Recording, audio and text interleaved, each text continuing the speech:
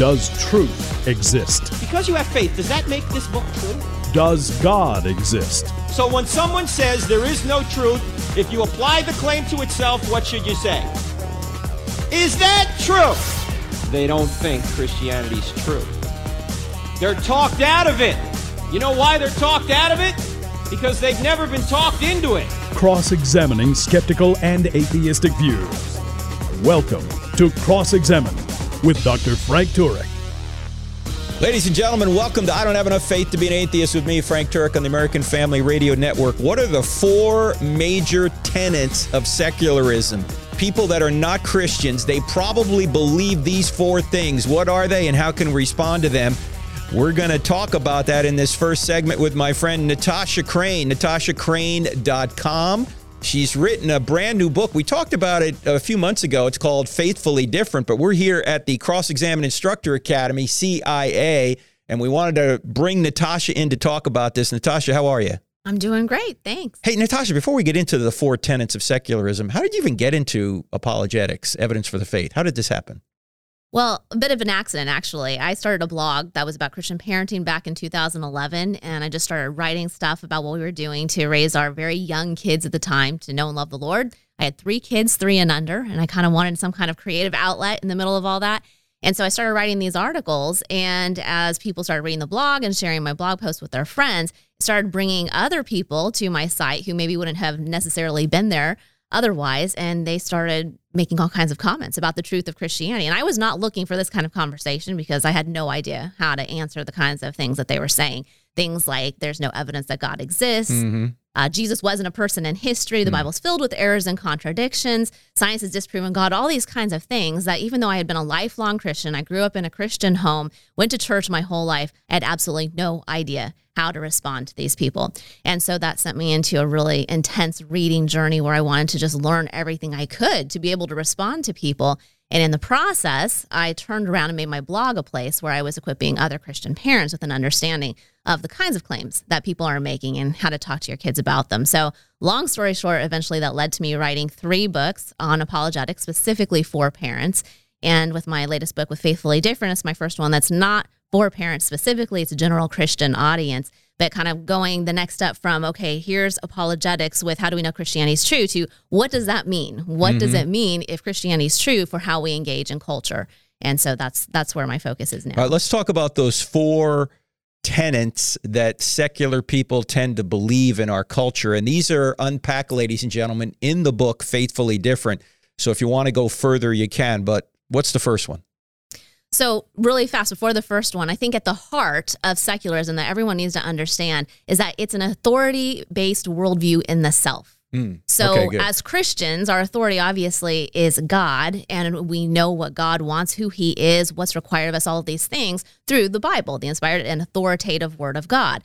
But from a secular worldview perspective, the authority is you. You're the one who gets to decide what's true about reality, what's right and wrong and good and bad.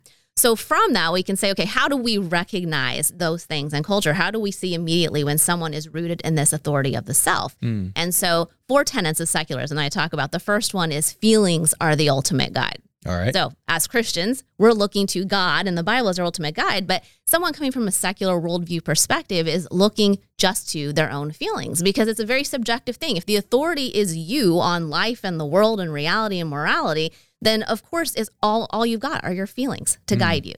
So feelings being the ultimate guide manifests itself in so many different ways. This is how we get follow your heart.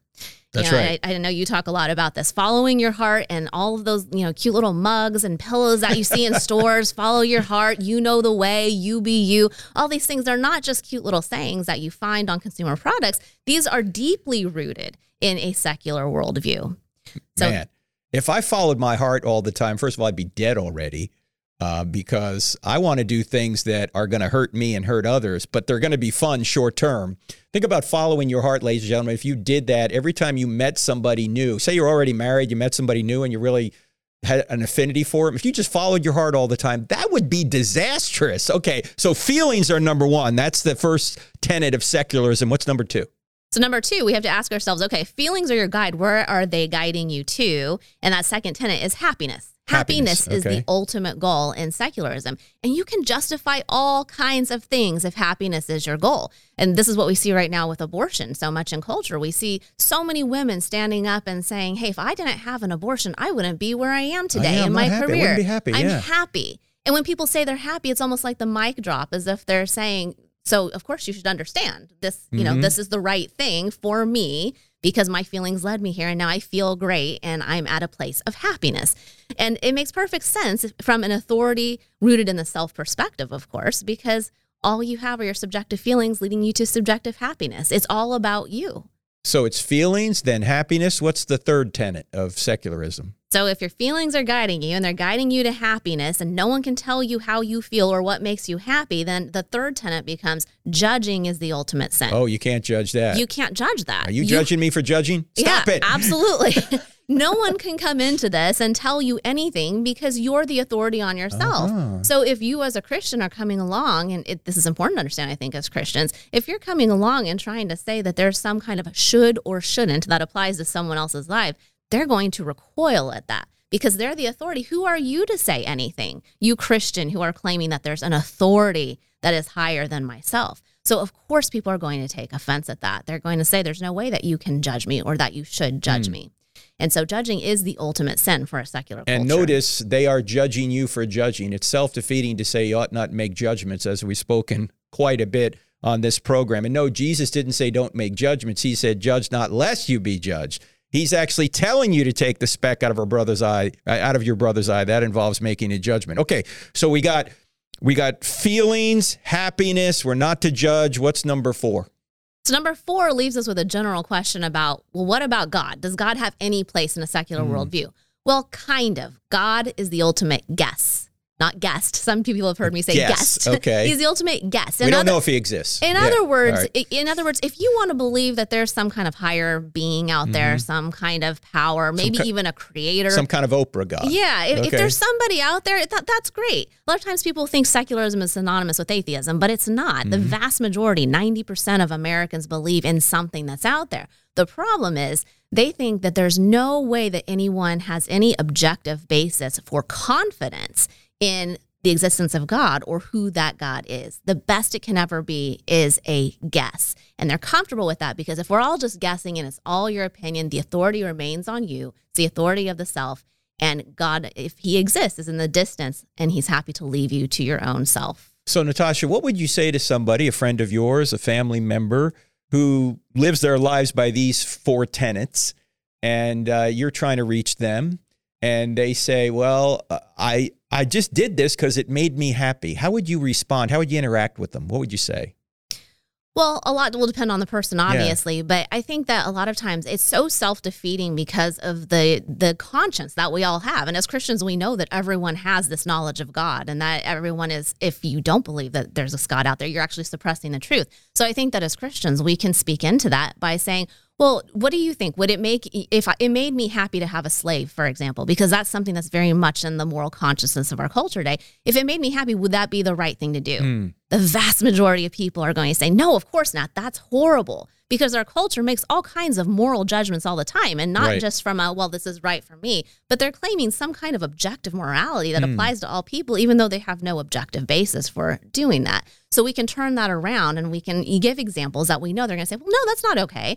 You know, if it makes me happy to rape someone, is that okay? And so you start to help them realize that the logic is failing on itself. So then if that's the case, how do we define what is objectively right or wrong? What's our basis for that? And start to talk about how happiness can't be our guide because it's subjective and there are things we all recognize are objectively wrong, whether they make us happy or not. Yeah, and the truth is we don't really define right and wrong. We discover right and wrong because there's a standard outside of ourselves. Now, if you want to hear more about this, you need to join the Cross-Examine community because we're going to continue this conversation with Natasha on the Cross-Examine community. If you don't know what that is, go to crossexamine.org. You'll see Cross-Examine community at the top. But we're going to have Lisa Childers on here just shortly in the next segment. Before we do, Natasha, tell people your website where they can find you. Yeah, it's natashacrain.com, and Crain is spelled C-R-A-I-N. C-R-A-I-N. Great stuff up there. Get the book Faithfully Different to go further on this. Also, check out Natasha's podcast. message as a podcast at natashacrane.com. Check it out there. And we're back in just 2 minutes with Alisa Childers. Don't go anywhere. I'm Frank Turek.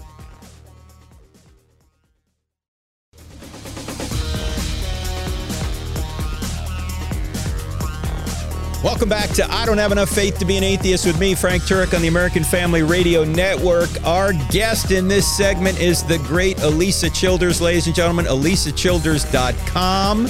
You know Alisa, everybody's listening to Alisa's podcast, and she's been on this podcast before, this radio program before, and she's with me right now at the Cross-Examine Instructor Academy, CIA, just outside of Cincinnati, Ohio. Alisa was a student here maybe 5 or 6 years ago. Now she's one of our instructors, and she's doing a wonderful job in what she does. Alisa, how are you? I'm good. It was 2016. It was 2016. Yeah. And now you are a star in the apologetics world, if there are such things.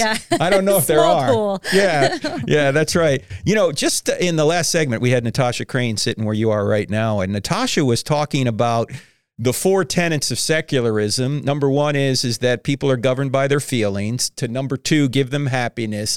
To number 3 says, for that reason, you can't judge me. Judging's off limits. And, you know, God is the ultimate guess. Now, you're doing such great work dealing with deconstruction. People are leaving the faith, and you're also dealing with the people who are, say, they're progressive Christians. Do you see these 4 tenets at work in that community, Alisa? I do. In fact, when I read Natasha's book and I saw those laid out just like that, it was just like this light bulb went on, because it's exactly what I see in the deconstruction and in the progressive Christianity movement. In fact, I think in Natasha's book, she defines deconstruction better than anyone else. And I actually used it in my presentation this morning. Really? Because she says it's really, deconstruction doesn't necessarily lead to a deconversion, but it is a deconversion of sorts, because it's a deconversion from the authority of Scripture, basically, to the authority of the self. And I think that in my observations of studying the movement and progressive Christianity, which are not exactly the same, but there's a lot of overlap, that is the primary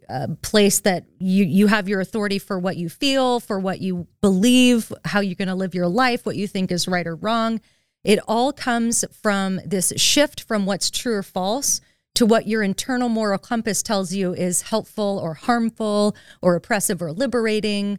And so the language shifts from true-false language to more, frankly, feelings-based. So governed by your feelings would be the primary starting place. Why is that dangerous?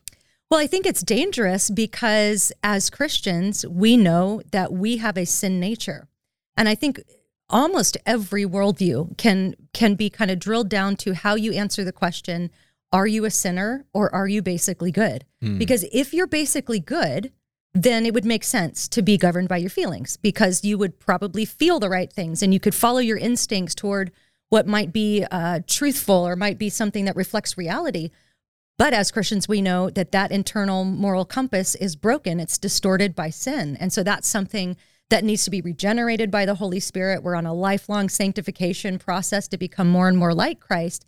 But if we know that inherently by nature we are fallen people, that we are sinners, then we can't always trust that internal moral compass to lead us toward truth. And so often our internal feelings and preferences are not only not in line with truth, but they're actually opposed to truth. And I tell a story in my book because it's like my son when I took him to the dentist when he was a lot younger, and I couldn't really help him understand what was happening. But if he just went by his feelings, I'm sure he would have gotten out of the chair and not had the cavity drilled. But I, as his mom, I have more information. I know that is a necessary discomfort for the greater good, because it could lead to further health problems if we don't deal with it, cause him more pain later. But he doesn't know that because he doesn't have all the information. And so it's kind of like that with God. Like, how much more information does he have? And so that's why as Christians, we submit to his revealed word, the Bible. Now, you've been dealing in this progressive Christianity world for a while because you almost became a progressive Christian. And we've talked about that on previous shows, but your book, Another Gospel, goes into that quite a bit and how you sort of came out of that. Now you're writing a couple of new books that are coming out I guess one's coming out October 18th. That one's already written. That's called Live Your Truth and Other Lies. Live Your Truth and Other Lies. Isn't that great? Live Your Truth and Other Lies. Okay, that's coming out in October. We're going to have to do a whole show on that, Yes. Elisa.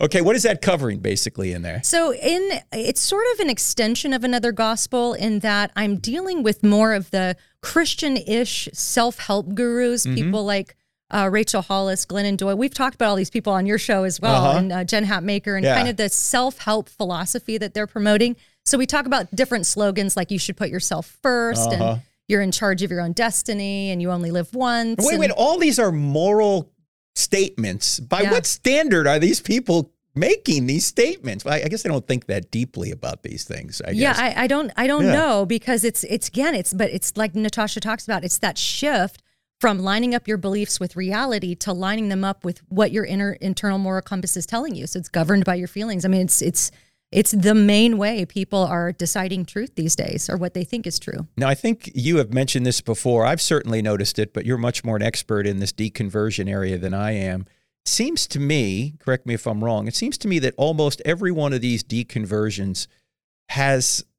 is at least partially, maybe not totally, but at least partially motivated by a rejection of the Christian sexual ethic. Do you find that? 100%. I've never heard a deconstruction story that wasn't at least heading in that direction.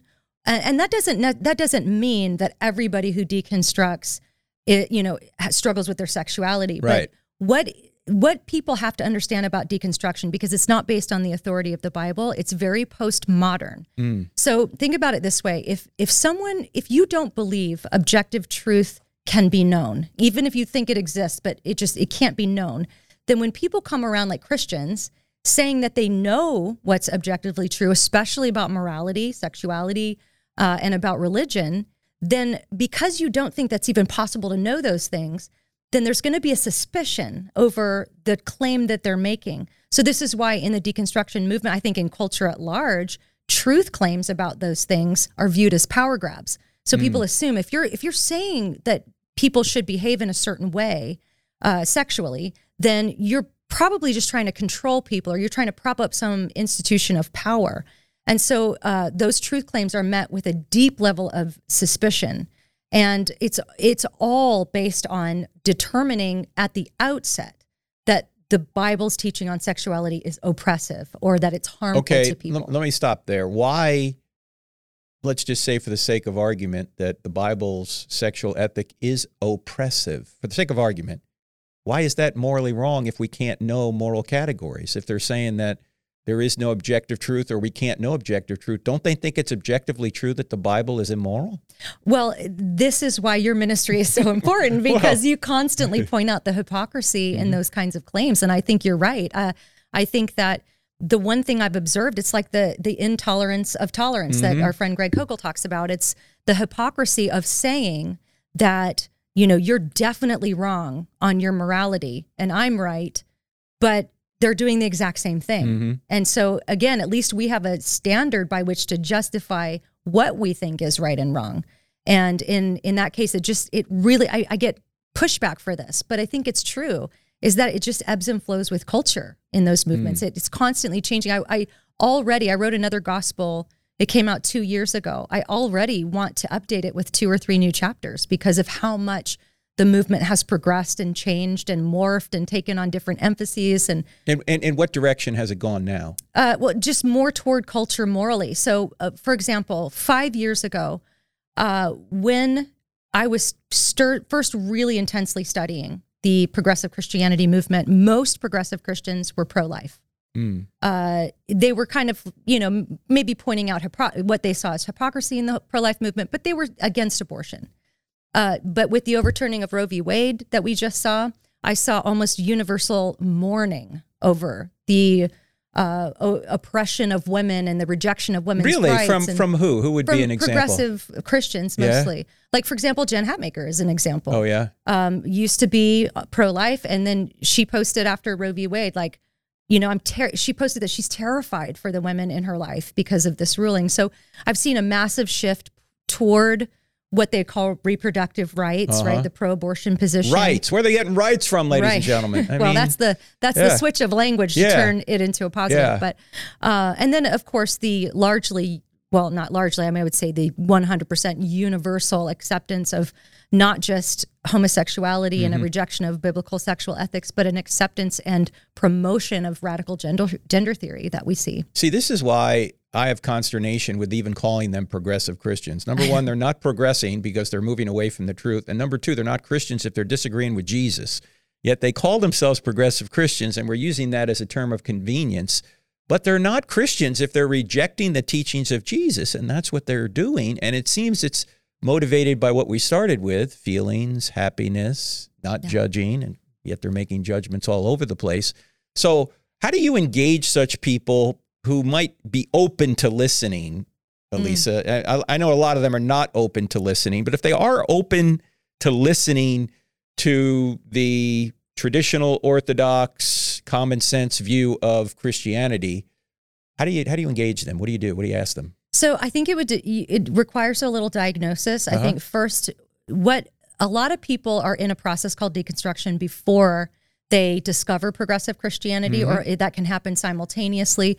If someone you love in your life is in deconstruction, there's likely a lot of wounds there from the church or experiences that they've had. So what I tell people is, it's kind of like how we approach the problem of evil. There's an intellectual answer. Good. And then there's a pastoral answer. Good. And the pastoral answer for the person in deconstruction is that because of the decision they've already made that you're not a safe person, because it's all about helpful, harmful, oppressive, or liberating. So they've already decided Christian beliefs are oppressive and harmful. So any conservative Christian is not a safe person. So if there's someone in your life in deconstruction, you have a very, very short window of opportunity to just stay in their life. And that's not going to be the time, I hate to say this, it's not the time to pull out your tactic. It's just not the time to try to correct their theology or point that you just cry with those who cry. You of course, in truth, if there's perceived abuse that isn't real abuse, because a lot of times doctrine is considered abusive. So, you have to live in truth and not live by lies, but just stay in their life, show them love, try to establish yourself as a safe person for them. And then maybe down the road a little bit, you can start pointing them toward truth. But if it's a progressive Christian and they're open, I would point them to Jesus. I would just ask them a question like, well, what do you think about what Jesus taught about the Old Testament scriptures? And then don't give them the answer. Let them answer. Because a lot of times I've had these conversations. They don't know what Jesus has said about the scripture, or they haven't thought about that question before. And that can be a really good thought-provoking way to lead them toward the truth of it. For those of you that want to hear more, and I know you do, you need to go to elisachilders.com and check out her podcast, and also join the Cross-Examine community, because we're going to continue this conversation on the Cross-Examine community. If you don't know what that is, it's a private community. Just go to crossexamine.org, click on Cross-Examine community. You can just sign up there. Elisa, it's always great to have you on the program. Thanks so much. And it's great having Elisa as a CIA instructor as well. So don't go anywhere. We're going to be back in just a couple of minutes. I'm Frank Turek. See you in 2.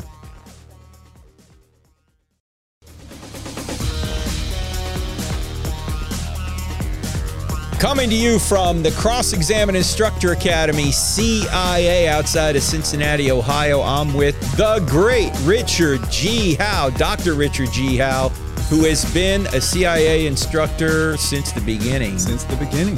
2008. This is the 15th annual, Richard, and you teach at Southern Evangelical Seminary, ses.edu, a great place to even audit courses. If you don't want to commit, if you want to be non-committal, you can take a course. And you teach logic too, don't you? No, not anymore. You used to. Yes, I think I maybe gotten irrational on it. So they took me out of the logic class. That's right. But you're teaching, what are you teaching at SES now? So I teach, the categories are philosophy and apologetics, but I teach people, it's sort of philosophy light, in that I teach the philosophy courses for the apologetics degree, because we actually have a philosophy degree. All right. So they sort of undiluted stuff, they lateral off to others, except for some of the PhD courses I get to do full on philosophy. So that keeps scratching that itch for me. Now you got some great stuff at your website, Richard G. Howe, HOWE.com. Yeah.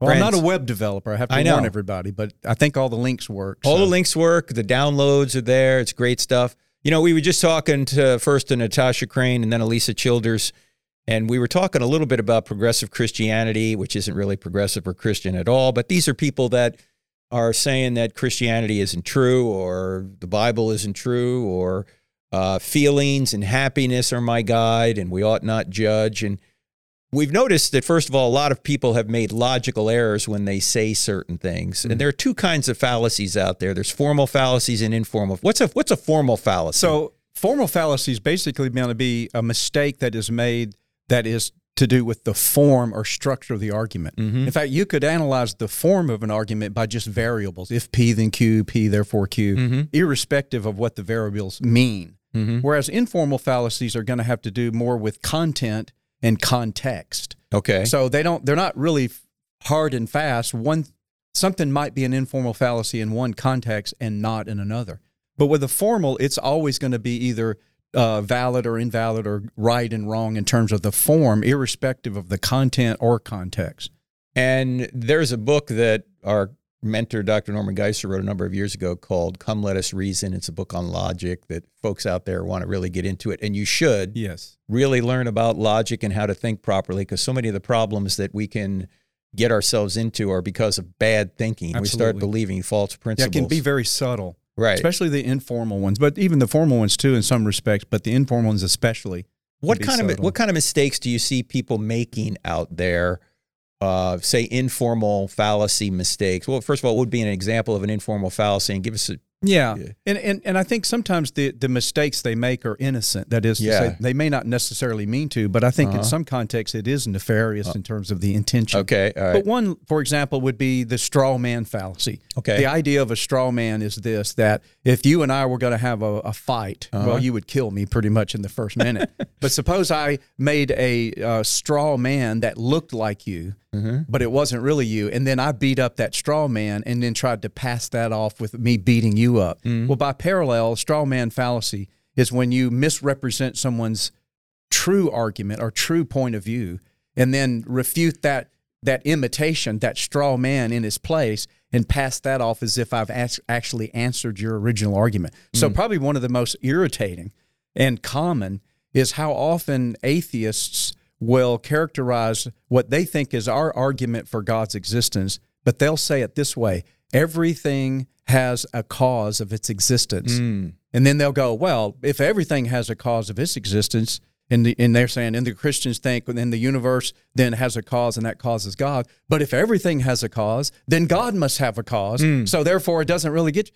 And it's amazing how many, not only just amateur or lay kind of atheists do this, but professional philosophers actually state the argument that way, despite the fact that there has never been a Christian philosopher or apologist who's ever said everything needs a cause. We might say everything that begins to exist needs a cause, like the Kalam argument, and then we would say God didn't begin to exist. Or we might say every contingent being, whatever that ends up meaning, and say the universe is contingent and God is not. So we're never making this sort of juvenile blunder. Now some atheists are starting to recognize that and trying to disabuse their fellow atheists of this straw man fallacy. Yeah, I've heard people say we ought to steel man other people's arguments, meaning let's make them as strong as possible, maybe even stronger than they are. And Dr. Norman Geisler, our mutual mentor, was very good at that. He would explain the other person's position, I think, better than they could. And then he would refute it. Then he would refute it. Right. And then so you don't leave yourself open for being pointed out, hey, that's not even what we said. And then you've lost that opportunity to really make some points about the truth because you got the thing wrong. Sometimes people may do it innocently, but sometimes it's a dereliction of people, their responsibility to try to understand the opposing point of view as much as you can from the original sources of people that make those opposing points of view. You mentioned before, when we were talking before we went on the air, something known as a category mistake in logic. What's a category mistake? Right. So in effect, a category mistake is when you try to make some point and you're applying elements that don't apply to that kind of point. Like, for example, it would be something like if somebody said, well, what time is it on the sun?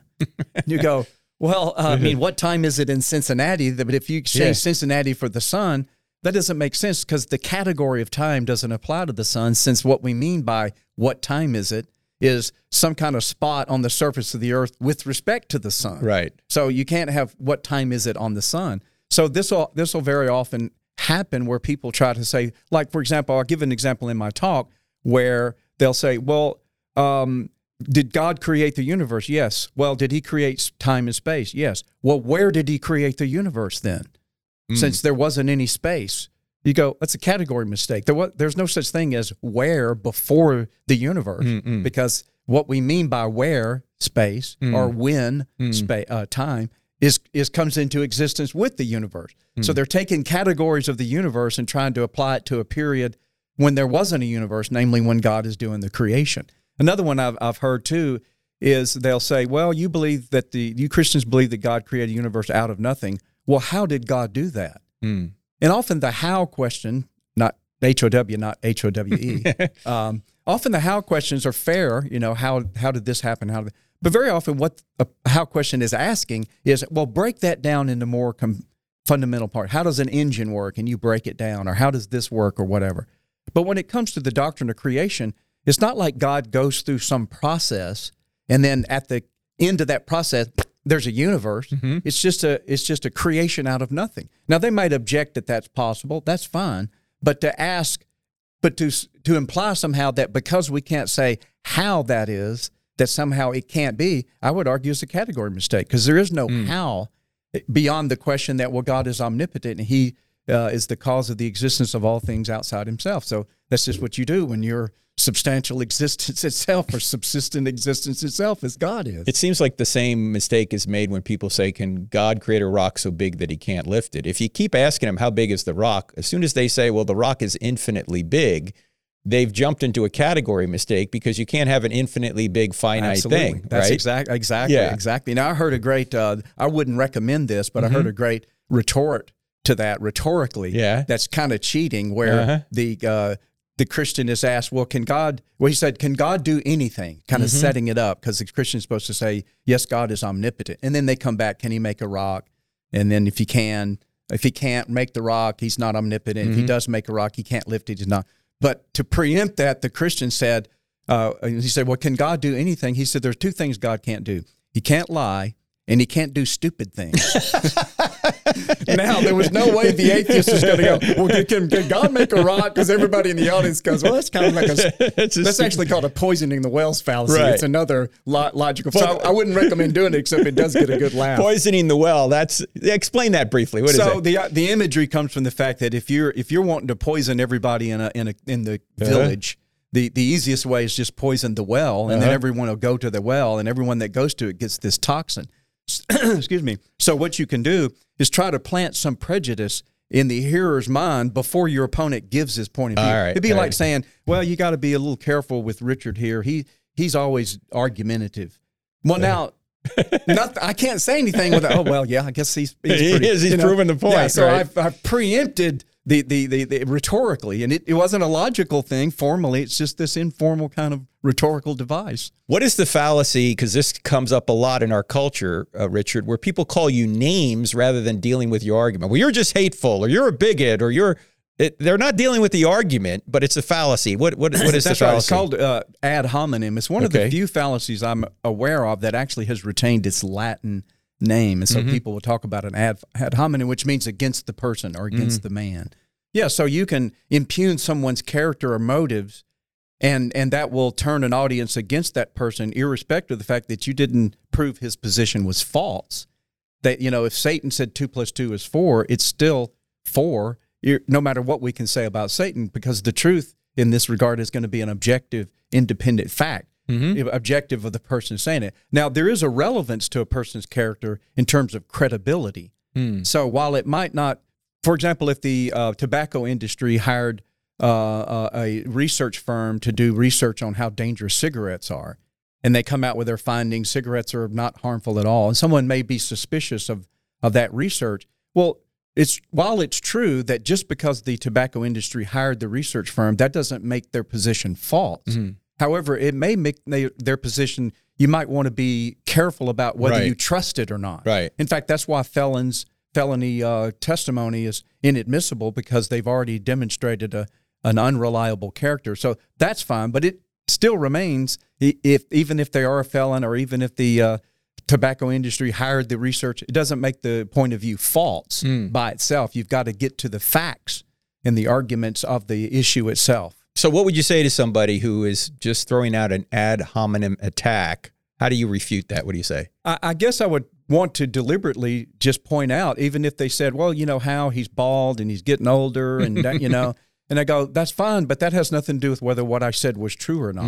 And sort of a version of this too is when someone says, well, if you'd have been born in Tibet, you'd be a Buddhist or whatever, and say, well, that may be true that I would be a Buddhist, but it doesn't mean that just because I was born there, that makes Buddhism true or false. That's an independent thing. So I always try to get the person, that's actually called a genetic fallacy, which is another one, that somehow the origin of my belief either proves it true or proves it false.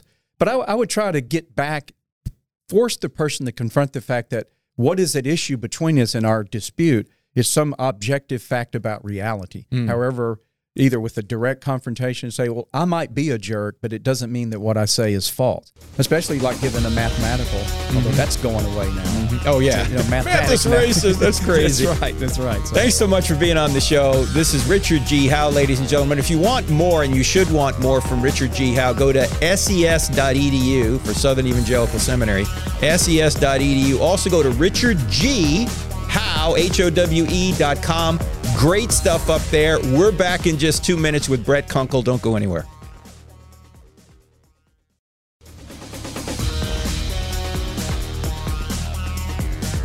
Welcome back to the Cross-Examined Instructor Academy. That's where we are right now near Cincinnati, Ohio. I'm with my friend Brett Kunkle, who has been a CIA instructor all the way from the beginning. The beginning of time. 15 years, brother. Wait, are you serious? It's the 15th annual. Years?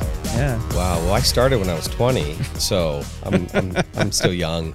You're dealing with kids a lot. By the way, Brett's website, maventruth.com, maventruth.com. Check it out.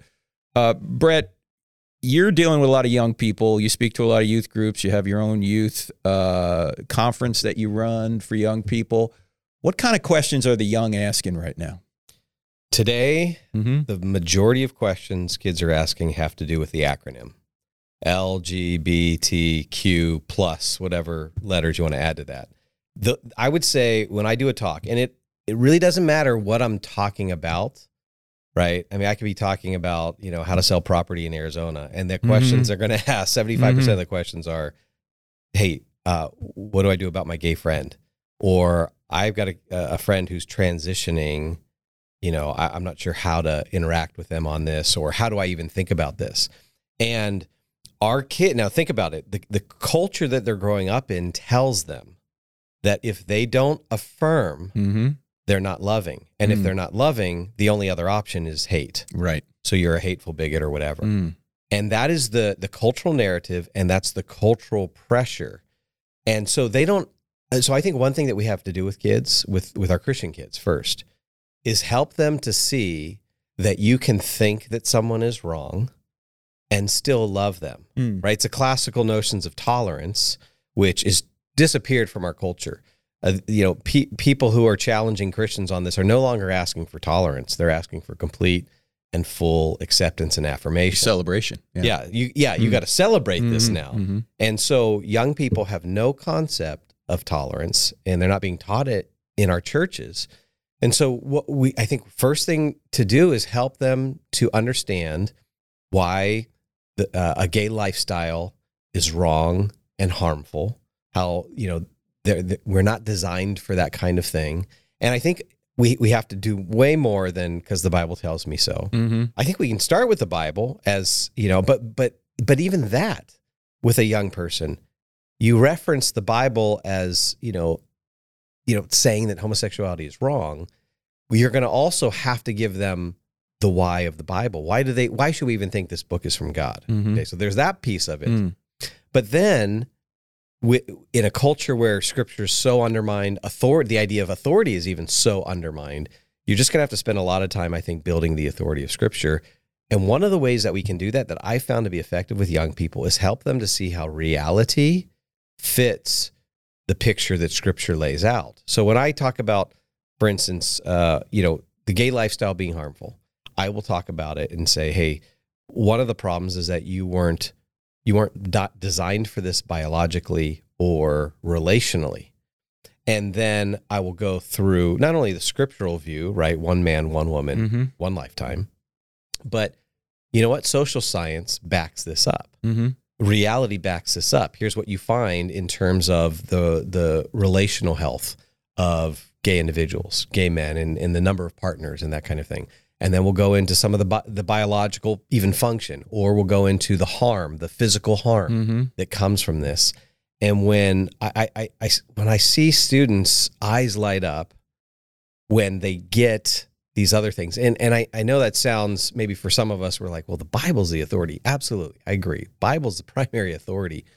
But because of where they're at and the culture that they're growing up in, it's so undermined that we can really help strengthen the authority of Scripture when we bring in these other aspects that are more respected out there in the world, to help us strengthen the authority of Scripture, and then help them see, yeah, actually Scripture is laying out a picture of reality here that holds true. And when we do that, number one, we help strengthen the views of our kids on these things. So I think that's the first thing that we have to do, because we have to help them come to strong convictions that, the gay lifestyle is sinful and it's harmful. Okay. Now, once they have that view, then you also then help them to see, okay, well, what else does Christianity tell us? It tells us that those gay individuals, your gay friend, your friend who's transitioning, is also made in the image of God. This is what gives them inherent or intrinsic value and worth. Okay, so now you build that case for them, and you help them to see how that you can now view their lifestyle as sinful or immoral or as harmful, and yet still love them, care for them, be their friend. But actually, a deeper way to love them is to help them see that they're walking off the cliff kind of thing. And that really, I think, helps young people with this tension, because all they've got this one narrative. And so what you're doing is expanding and giving them the biblical view of how we interact and treat these folks, and love them even though we think they're wrong. In addition to that, we also have to help our young people realize, hey, at the end of the day, as well as you can argue or be persuasive on this issue, as much as you love somebody, the culture still might hate you. Oh, sure. Your friend still might get ticked off at you and actually cancel you, because Jesus told us in John 15, hey, if the world hates you, know it hated me first. Right. And the world hates you because you're not of this world, right? So those are the kind of things I think we got to do to help the young people navigate this culture. We falsely believe that love requires approval. Yeah. And we know that as parents, if we approve of everything our kid wants to do, we're not loving. We have to stand in the way of evil. Yeah. Well, think about that view itself right there, and just set aside LGBTQ issues. Yeah.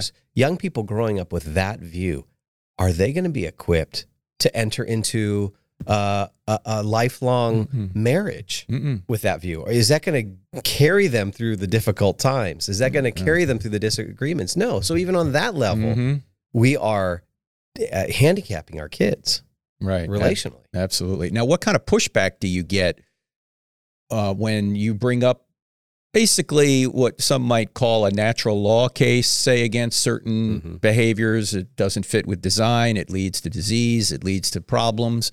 What kind of pushback do you get? Do you get people saying, yeah, but they were born this way, or they have this feeling this way? What do you say to that? Yeah, you get a number of objections. You'll get the born this way objection, and that's again where we point to the data. We point to even the gay advocates. A guy like Martin Duberman, who founded the Gay and Lesbian Center in New York, and he's a pro-gay guy, but he says, look, there's no scientific evidence that supports that you're born this way. Right. You point to the twin studies on this that show that, identical twins, you would think, who share the same, shared DNA are there's going to be a greater likelihood of one twin being gay, the other one's going to be gay. And that is not the case. So you give them that evidence and just, you tell them that they're being lied to. And one thing I found is that young people do appreciate honesty, even if sometimes they disagree with it. They do appreciate honesty. And sometimes I think what's helpful too is to narrate for them what you're doing.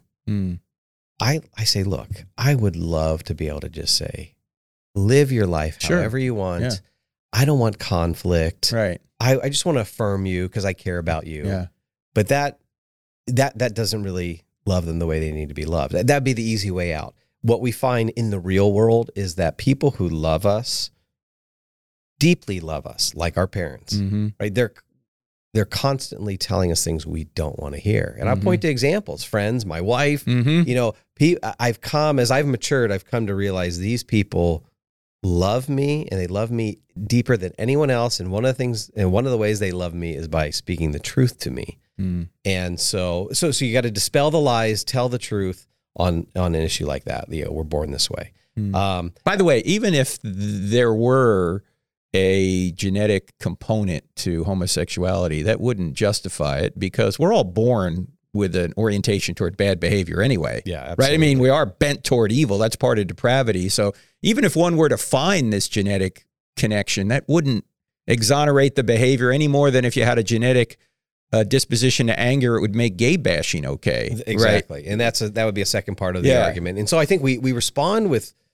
logic. And now I think a lot of young people who have not been taught to think carefully, who unfortunately are ruled by their emotions, there's not a whole lot they can say to that. So sometimes they just get mad. Mm. And I think when we're dealing with this issue, number one, they're ruled by their feelings. And then number two, they have a personal investment in this. So their friend is gay. They're maybe a parent, has come out, or a family member, an aunt and uncle, a cousin.